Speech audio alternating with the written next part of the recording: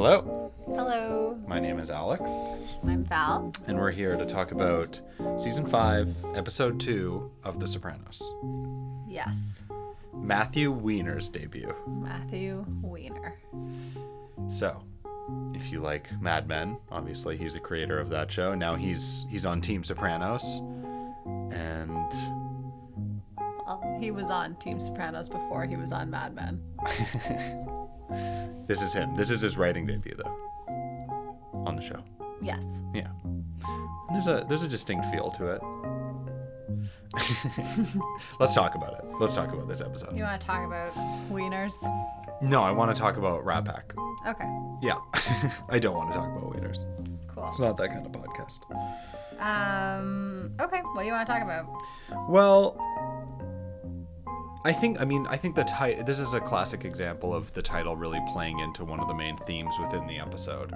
So, Rat Pack.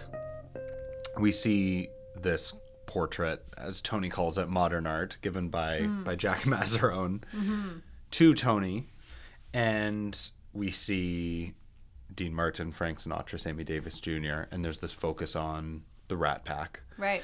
Interestingly, I think that if I had to come up with kind of a theme... Who's who in the Rat Pack? I wasn't thinking about that. But if I have to think about... I did think about that for a little bit, actually. But I abandoned it. As he gave it to him, I was like, okay, well, Sammy Davis Jr. is on Jack Mazzarone's side, but... Adriana's a woman. I dropped it. I dropped the whole line of reasoning. But what I was thinking about is how there are multiple rats and there are multiple informants, and there's quite a bit of focus on all of them in this episode. So we have kind of a rat pack around the Sopranos family of Ray Curto, Jack Mazzarone, and Adriana.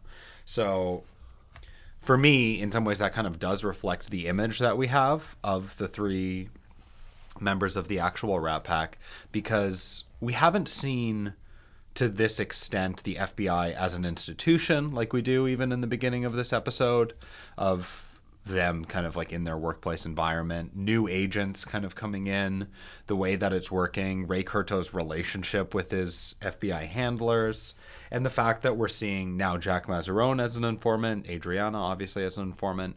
There's a lot of threats to the family coming from these rats. Yeah.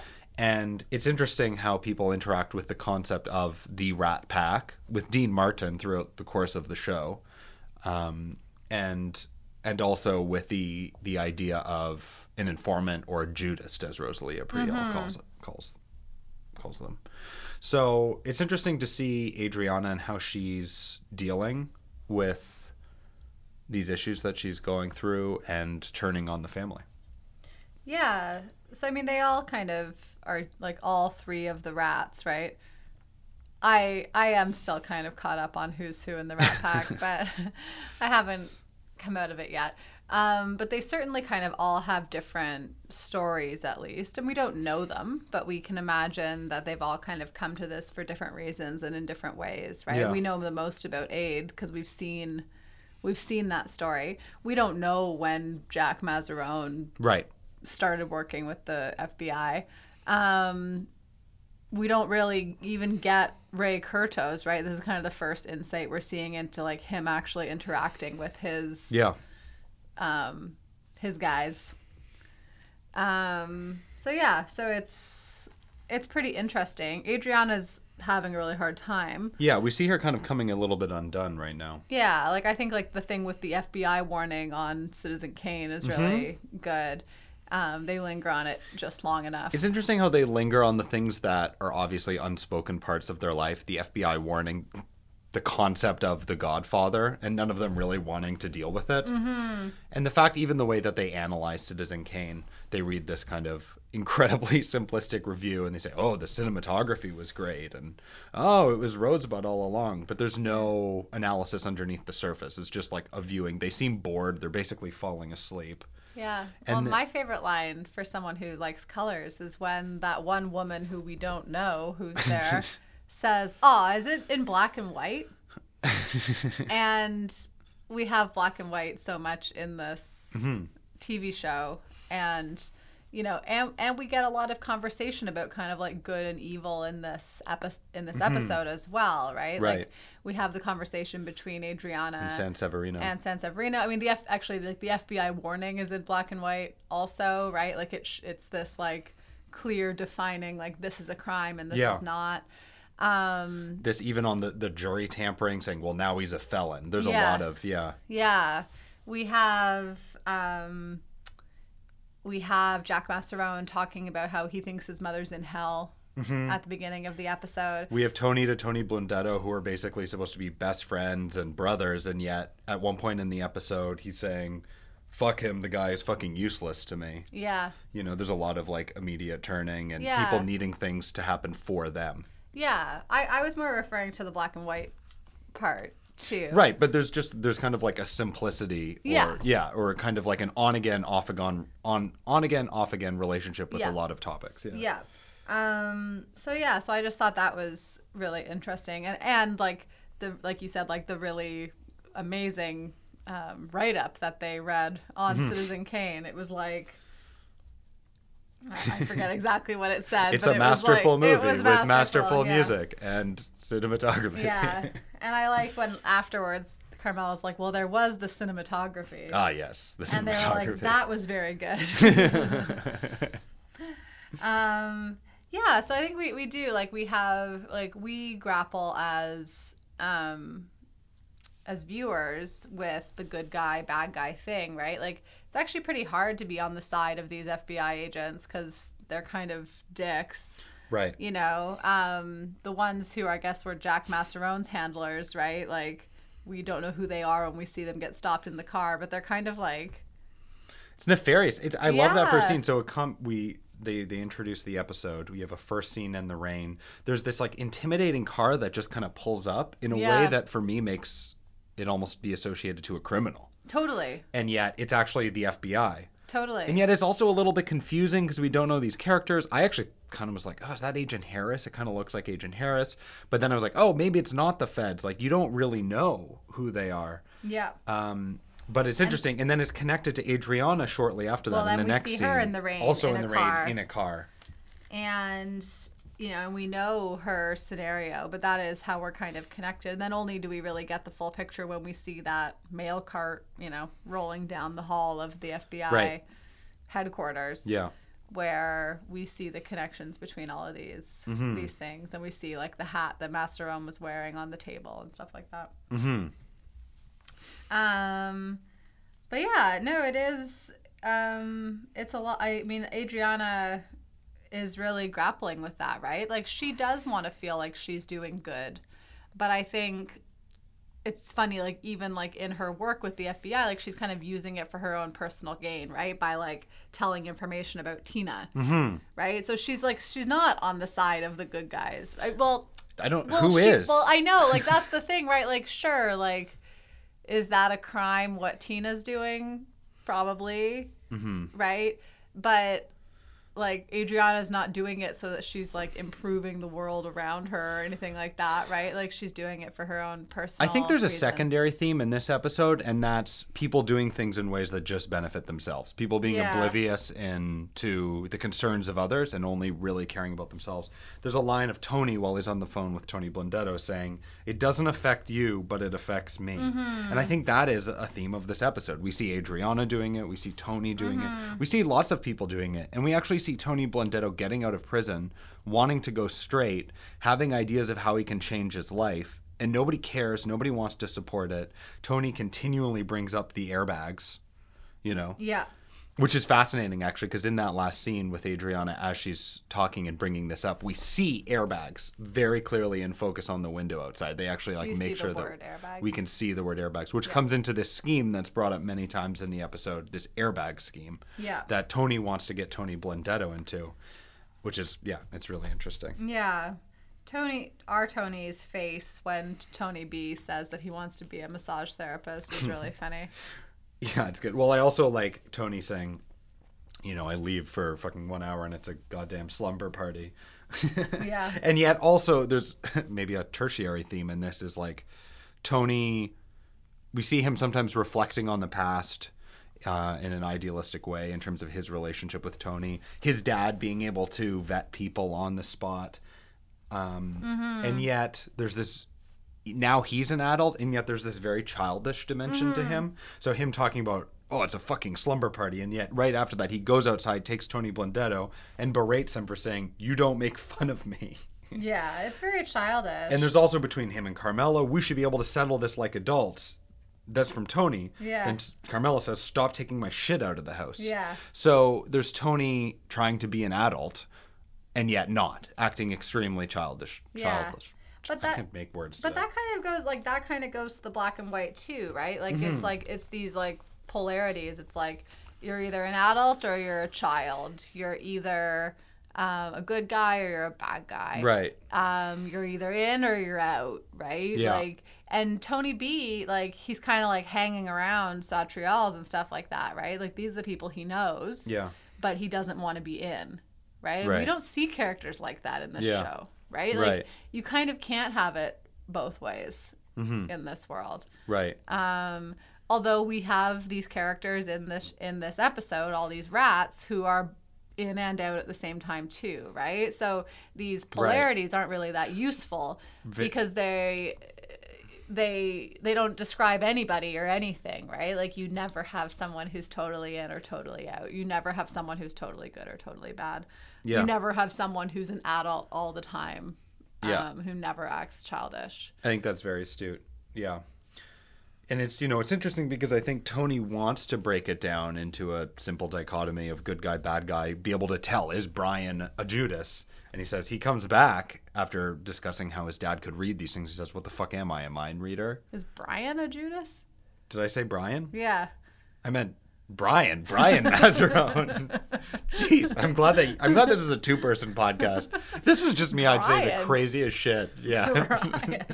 Brian Mazzarone. I'm sorry. I probably do this all the time with Jack Mazzarone. Yeah. But there's an inability to be able to be clear cut. Even Yeah. though I guess right after that they come on. They're like, oh, he said I'm I lost some weight. because I've Yeah. lost some weight, and I guess they do correctly figure out what's going on. But it's very difficult to kind of break things down into these categories.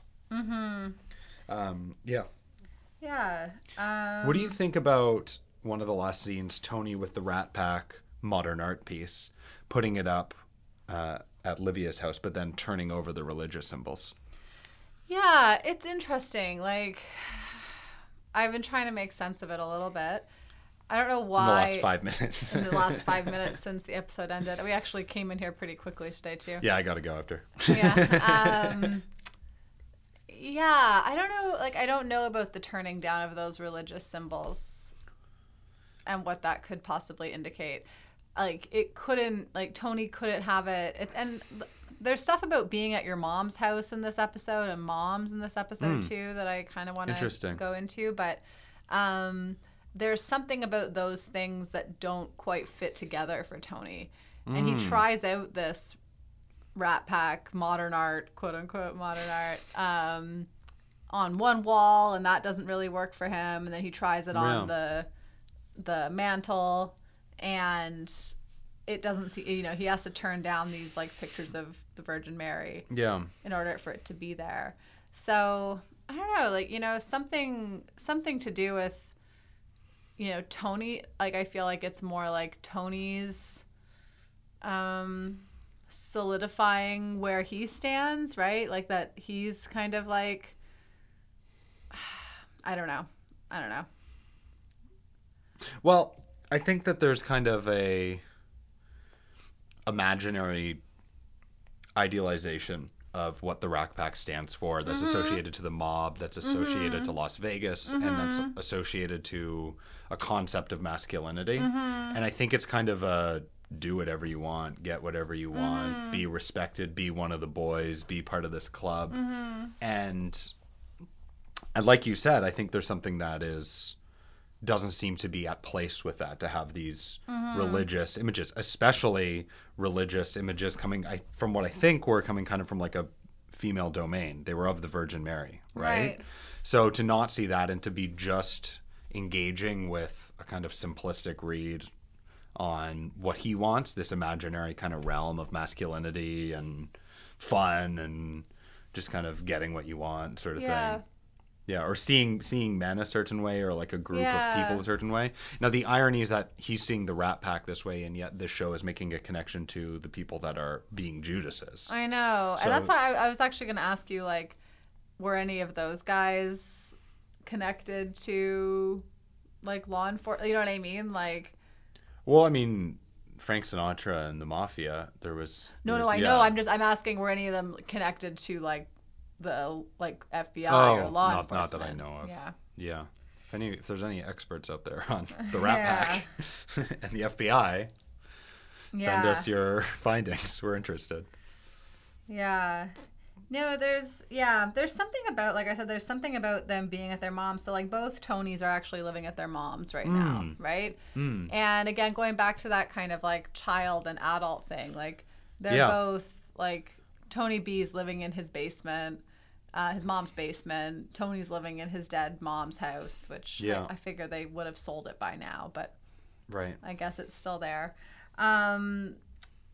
There's something about kind of this, you know, and the talk that the women are having about the divorce when they're watching the movies. Like, there's something being said here, I think, about like the capacity to kind of be an adult when you're engaging with this group of people who don't know how to behave like adults, right? Like, it kind of brings you down into this, I don't know, like more childish level, right? Like, you're getting so upset that someone's teasing you. I don't know. There's something to that for me. There's also glimpses into examining the relationship between that generation and the generation beneath them, so their kids. So there's the scene at Artie's, the Tony Blundetto, where he comes back, where they're saying about Bobby Jr., they let that kid say anything. And then it's interesting because that's right after Janice and Bobby leave, and they have this commentary on those kids and the way they behave. And then immediately after that segues into Meadow and AJ walking up. And then there's irregularities there. There's kind of examples of ways that Tony and Meadow are having some kind of like some problems amongst themselves that haven't really been resolved, and some issues there in terms of an appointment to see each other, these kinds of things. Then there's also Kelly, Tony Blundetto's daughter. So this concept of being a parent, being a child, rearing children to do the right thing is very complicated. And it seems to be that in this world, most people have major issues in it. Yeah, no, I think you're totally right. There's definitely a lot in there. Yeah, I thought it was interesting how we had "How's Kelly" being asked twice, right? Like, Tony Soprano first asks Tony B's mom that. How is Kelly? How's Kelly? She's not good. They're getting a private investigation. Maybe she's with Harpo. We see the Kelly tattoo on Tony B's arm, right? So we just, like, I don't know, we're already kind of like getting insight into how Tony B is different from Tony S. Yeah. I also feel like I'm like a kindergarten teacher when I call when you call kids like by their Tony first S. initial. Like, I like Tony Uncle Al. Tony. Well, that was interesting too, right? And like how that connects, like, you know, all these children and how they are connected to their past generation, right? And then he goes into that weird story about, you know, Tony Uncle Al, or no, whichever Tony who died. Yeah. Tony. Oh, right. That's right. Yeah. And the third Tony that he mentioned. The dead uncle, right. Yeah. But it's funny because then after that, he starts talking about how everybody's died and is dead. Yeah. Then he says, "You're back for good," which is like this desire for something, this desire for Tony Blundetto to be around and to negate the death of these past generations and this past family connection. Now, for me, there seems to be kind of like a foreboding aspect to that statement of him kind of following this speech into Never Never Land, talking about dead family members and then saying "you're back for good." Yeah. Seems to be some kind of something like off-putting about it. Well, we do have a lot of death in this or like talk of death in this episode too, right? Because we have Carmine who dies. And, well, I guess, like, death and blood, I guess, you know, and, like family kind of blood, right? So, like, because, you know, the thing about Tony and Tony is that they are blood cousins, right? Yeah. And you hear him talk about like, say like, this is your uncle, right? This is your uncle. Yeah. And they're like, we've never met him before, but it doesn't matter, right? Like Right. that's your uncle. But when Carmine dies, we see Lil Carmine getting upset with people focusing on Johnny Sack, right? And there's a comment like, he thought of you like a son. Right. He's like, well, I didn't really mean it that. Like he Right. didn't like, Yeah, he kinda just takes it saying back. it. He He was on revokes it. his deathbed. But you see the difference then between like how Lil Carmine is being treated versus how Tony's talking about Christopher. He's like, this is my nephew, Christopher, right? To that woman Shylock. Yeah. What's her name? Oh, With an L. Lorraine. Lorraine, that's Yeah, right. Lady Shylock. So we see these differences here in like, what it means to be family and what that kind of like passing things down means. Yeah. I don't know how, like, who was related? Was it Johnny Soprano and Tony Blundetto's dad who were related? Like, how are they actually Right. cousins? I don't Good know. question. I mean, because that seems to be so loose sometimes too. Yeah, But I mean, guess so. they had a picture of Livia up on their wall of their house, Right. So, Yeah. anyways, I don't really know, but there is this like, again, Tony Soprano's desire for Tony Blundetto to be back in things Yeah. does also tie back into that blood Mm-hmm. relationship. There's also something like Tony's really feeling sensitive about, right? Like when he's watching that World War II documentary Mm-hmm. and he's feeling really emotional hearing about this guy whose Yeah. friend went over the bunker or whatever and died kind of protecting him kind of thing. And we know that there is like a history behind why Tony Blundetto went to jail and Yes. why Tony Soprano didn't, right? Yeah. And interestingly, actually, he starts watching that History Channel immediately after the spat between Johnny Sack and Carmine Jr. Mm-hmm. And there's a cut to like an explosion. Like they're Yes. fighting and it's like boom. And then Yes. we watch Tony watching the History Television Yeah. Network or whatever. So there is this relationship to relationships Yeah. and to family relationships. Yeah, although like Tony doesn't really react when he hears that Carmine dies, right? They get that call at Junior's house, right? And Tony doesn't really react. Everybody seems pretty Yeah. loose about it. They say he was a genius, I guess. I guess so. He invented point shaving. Yeah. One thing that's interesting, and we were talking about phones a lot in the past couple episodes, it's really important to Tony, our Tony, that he gets Tony Blundetto this phone. Mm-hmm. And the phone has a We Are the Champions ringtone. Mm-hmm. But like, and he calls them whenever he wants, like Right. at 3 a.m. Even or though he whatever. says that it's so that he can call him whenever he wants. Yeah. So And we've talked a lot about phones on the show Yeah. and connectivity. So it's an interesting thing that he wants to be that connected to Tony Blundetto. Mm-hmm. Yeah, like there is this like, technically open line of communication, although they can't say certain things because it would impact Tony, right? He couldn't say like you're the boss over the phone. Right. Even though Right. he does. Well, he does.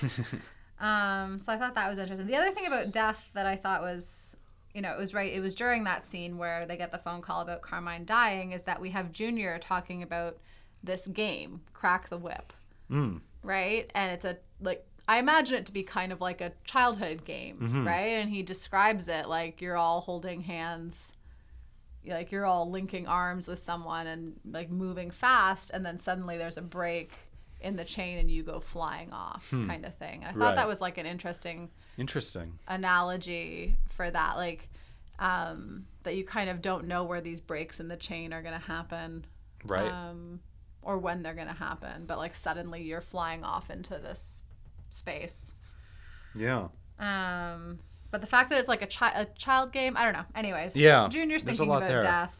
I thought it was It's it was very like that was like a very how do I say it? Like this is not a criticism, but it's like one of those moments in Sopranos where you're like, okay, they're sending a message here. Yeah. Like it's not like a typical way that people talk with each Right. other to kind of do these kind of metaphorical Yeah. spiels. It's an interesting episode because I feel like there are like multiple domains that they're examining. Mm-hmm. There's like these like multiple thematic areas that are all happening kind of at once. But they're all kind of related and they're all connected. It's interesting. Mm-hmm. And maybe that's like we're seeing a new writer too. Like there's a slightly different style. Yeah. It comes across a different way. Yeah. The There- other thing, yeah. just to tie, into some of the things we've talked about in terms of death stuff, we have Tony driving over a bridge to throw that Rat Pack poster into the water. So he ultimately decides that he doesn't want it. He doesn't want those rats. Yeah. Right. Or he sees it as something that was like a tool to get something else, right? Like he kind of like, it's not a real gift, I guess. Right. Bridges we have associated with death. Death, yeah. And he throws it into the water. It's also a very rainy episode, so that now makes me also think about like wateriness, right, and what kind of the rain indicates. It's almost like the opposite. Like, but then we have this talk of hell, right? We have this rain, but we have talk of like moms like being in hell. We have Tony wearing that Tabasco shirt. So they are as one does. as one does, and we do have episodes where we've had kind of references to the devil and hell and stuff like that before too, and like we have this kind of like fire and water counterpart going on here. And then I'm just thinking about like turning down the religious posters. I don't know. So we're building up a collection of symbols that I think are bringing us somewhere this season and next season. Yeah, absolutely. That's really interesting. We have a bunch of new characters. I mean, we saw Lorraine that you were talking about. Garepe, we see. Tony Blundetto is a new character, which for me is so fascinating because, and we talked about this in the season opener, but we're in episode 2, and yet this is Tony Blundetto's introduction. Yeah. So already Feech Lamanna's been kind of established as a character, and that's even referenced. He's like, already Feech making money. He's already back on his feet. Yeah. So, I mean, and that's some pretty incredibly efficient writing, that he's already been established as a character. We know who he is. We know who these people are. Tony Blundetto comes in 2. It's really interesting. It's not what I would have expected. It's probably not the predictable way to write in a new character, to bring them in the second episode. Yeah. But they use that form very well, and they, because of that, can have other characters who now have some recognition with us that they can relate to in interesting ways. I think it's just very, very well done and not normal. I think it's done in their own way. And we I think see it's really Phil cool. Leotardo. That's right. We just see him. Yeah. That's He's great. at the funeral. Yeah. Yeah. Yeah. Making an appearance since Goodfellas. Yeah, exactly. I had some interesting lines and stuff and some thoughts. Yeah. One is just Adriana kind of falling apart. So, and her use of alcohol. So, and her friends letting her drive her car. Well, that's one of them for me. Yeah, the fact that she's feeling uncomfortable because she feels comfortable in this space. Rosalie talks about a Judas going to the Last Supper and doing this to his friends, knowing what he did. There's an aspect of Adriana stumbling away, getting in her car wasted. That who are these friends? The fact that they let her get in the car and drive goes to show me that they actually aren't great friends or great people. And they reference Angie Bonpensiero, right? Like, I think it's Aid who's like, why isn't Angie here? Yeah. Right? And they're like, oh no, like, you know what Pussy did. Yeah. So they like drop her. Which isn't even accurate. Yeah. Yeah. Also, Adriana, we hear a conversation between her and Chris saying it would be nice to get some support at the house without you drinking, which you would hope that Adriana would be able to, I guess in her own way, be able to drink or something. I don't know, whatever. But maybe that is the right thing to do, I guess, to give some space to somebody in recovery.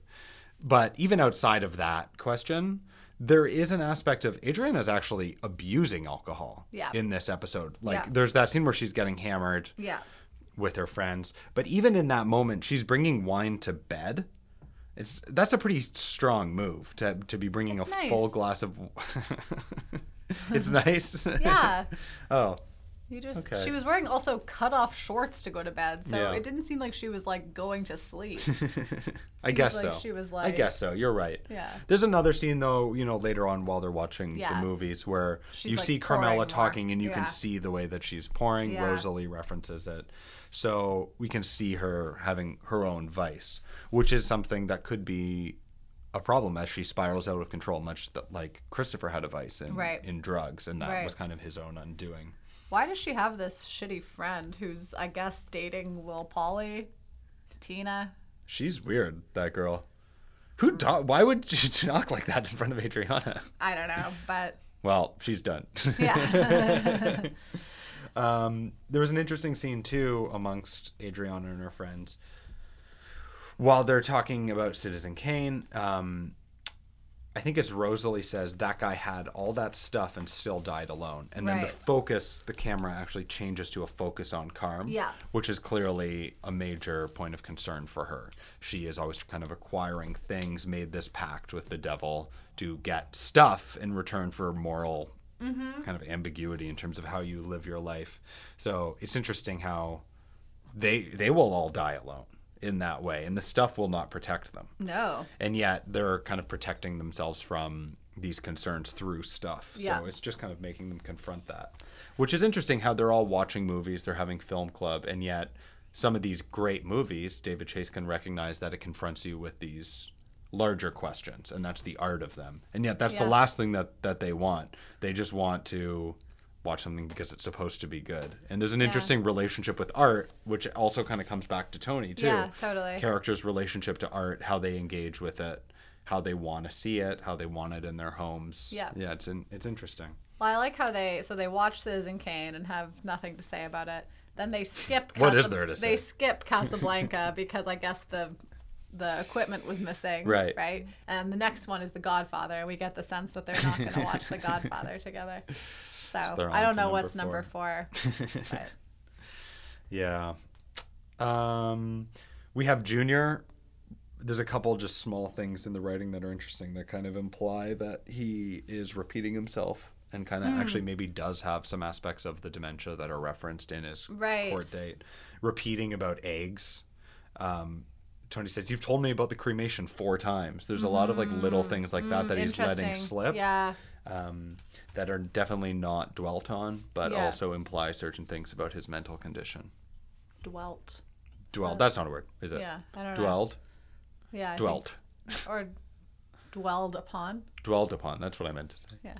It's cool. Yeah. I just Dwelt. fuck up words. It's a good Dwelt. word. It's a good word though. Dwelt. Dwelt. DWELT. I like it. I learned a new word today. Good.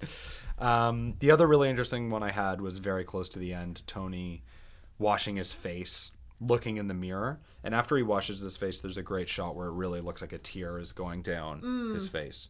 And he's looking at himself in the mirror and dealing with who he is. Yeah. And then we see him, the camera actually goes from another vantage point where we see him in the restroom, much larger than he was when the show started, Yeah. in his boxers, pretty overweight at this Yeah. point.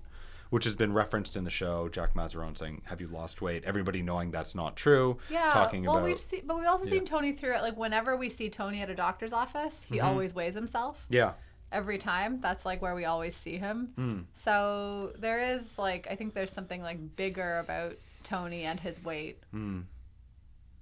Too. But anyway, Yeah. sorry, I cut you off. no. Yeah. Well, I mean, he's growing, obviously in stature Yeah. and in size, but there's something about Tony having to deal with who he is and who he's becoming right now. He's on that path to dying alone. Yeah. He has no wife. Well, we don't see him with any of his Gumars or anything like that. He's this very episode. isolated. Yeah. Even his greatest, oldest Just in his friend dead mom's is home. almost immediately been pushed aside by his behavior and his Well, actions. and we get a very short scene with Artie, right? His other oldest friend. Yeah. Who And they're not they don't friends even anymore. Talk. They don't even. Yeah. Yeah. And so we see as he washes his face this kind of sadness represented Yeah. in the shot that they construct. Yeah. I love this season. It's amazing. Yeah. I'm. I subscribe to the odd numbered seasons of You like the Sopranos odd being number? really, really something, and this one is no exception. Season 5 is really no exception, It's a good one. and it's crazy if you've watched it before. thinking about where we start and where we end up. Yep. But we're only on episode 2. It's just crazy. Like, it starts right here, and you have these existential crises. You have these dwelling questions of nihilism, and then at the end, they just all figure it out. Yeah. And it's just they're all just friends again. Yeah. And the FBI is gone. Everyone's alive. Like the FBI and the mafia, they're all friends, and nothing's yeah. illegal. They've all gone straight. They all start working at the carnival. It's so good. It's really nice. It's such a great. And then season. 6 and 7.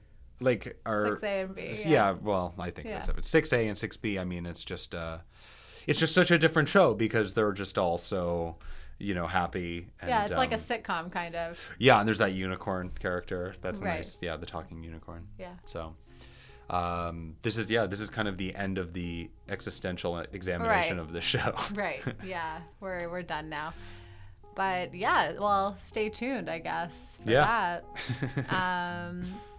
If you have a moment and you use iTunes to listen to our podcast, or even if you don't, if you could give us a rating or review or both. We appreciate both would be great. We would appreciate it. And helps people find the show. Yeah, feel free to shoot us an email or whatever. We love talking about Sopranos. We really do. Anytime, any day. And we otherwise just talk with each other. So yeah. So well, we have some other people that we talk to as well. But yeah, a few. Yeah. Okay. Well, that's it. Okay. Well, thanks for listening. See you next episode. Bye.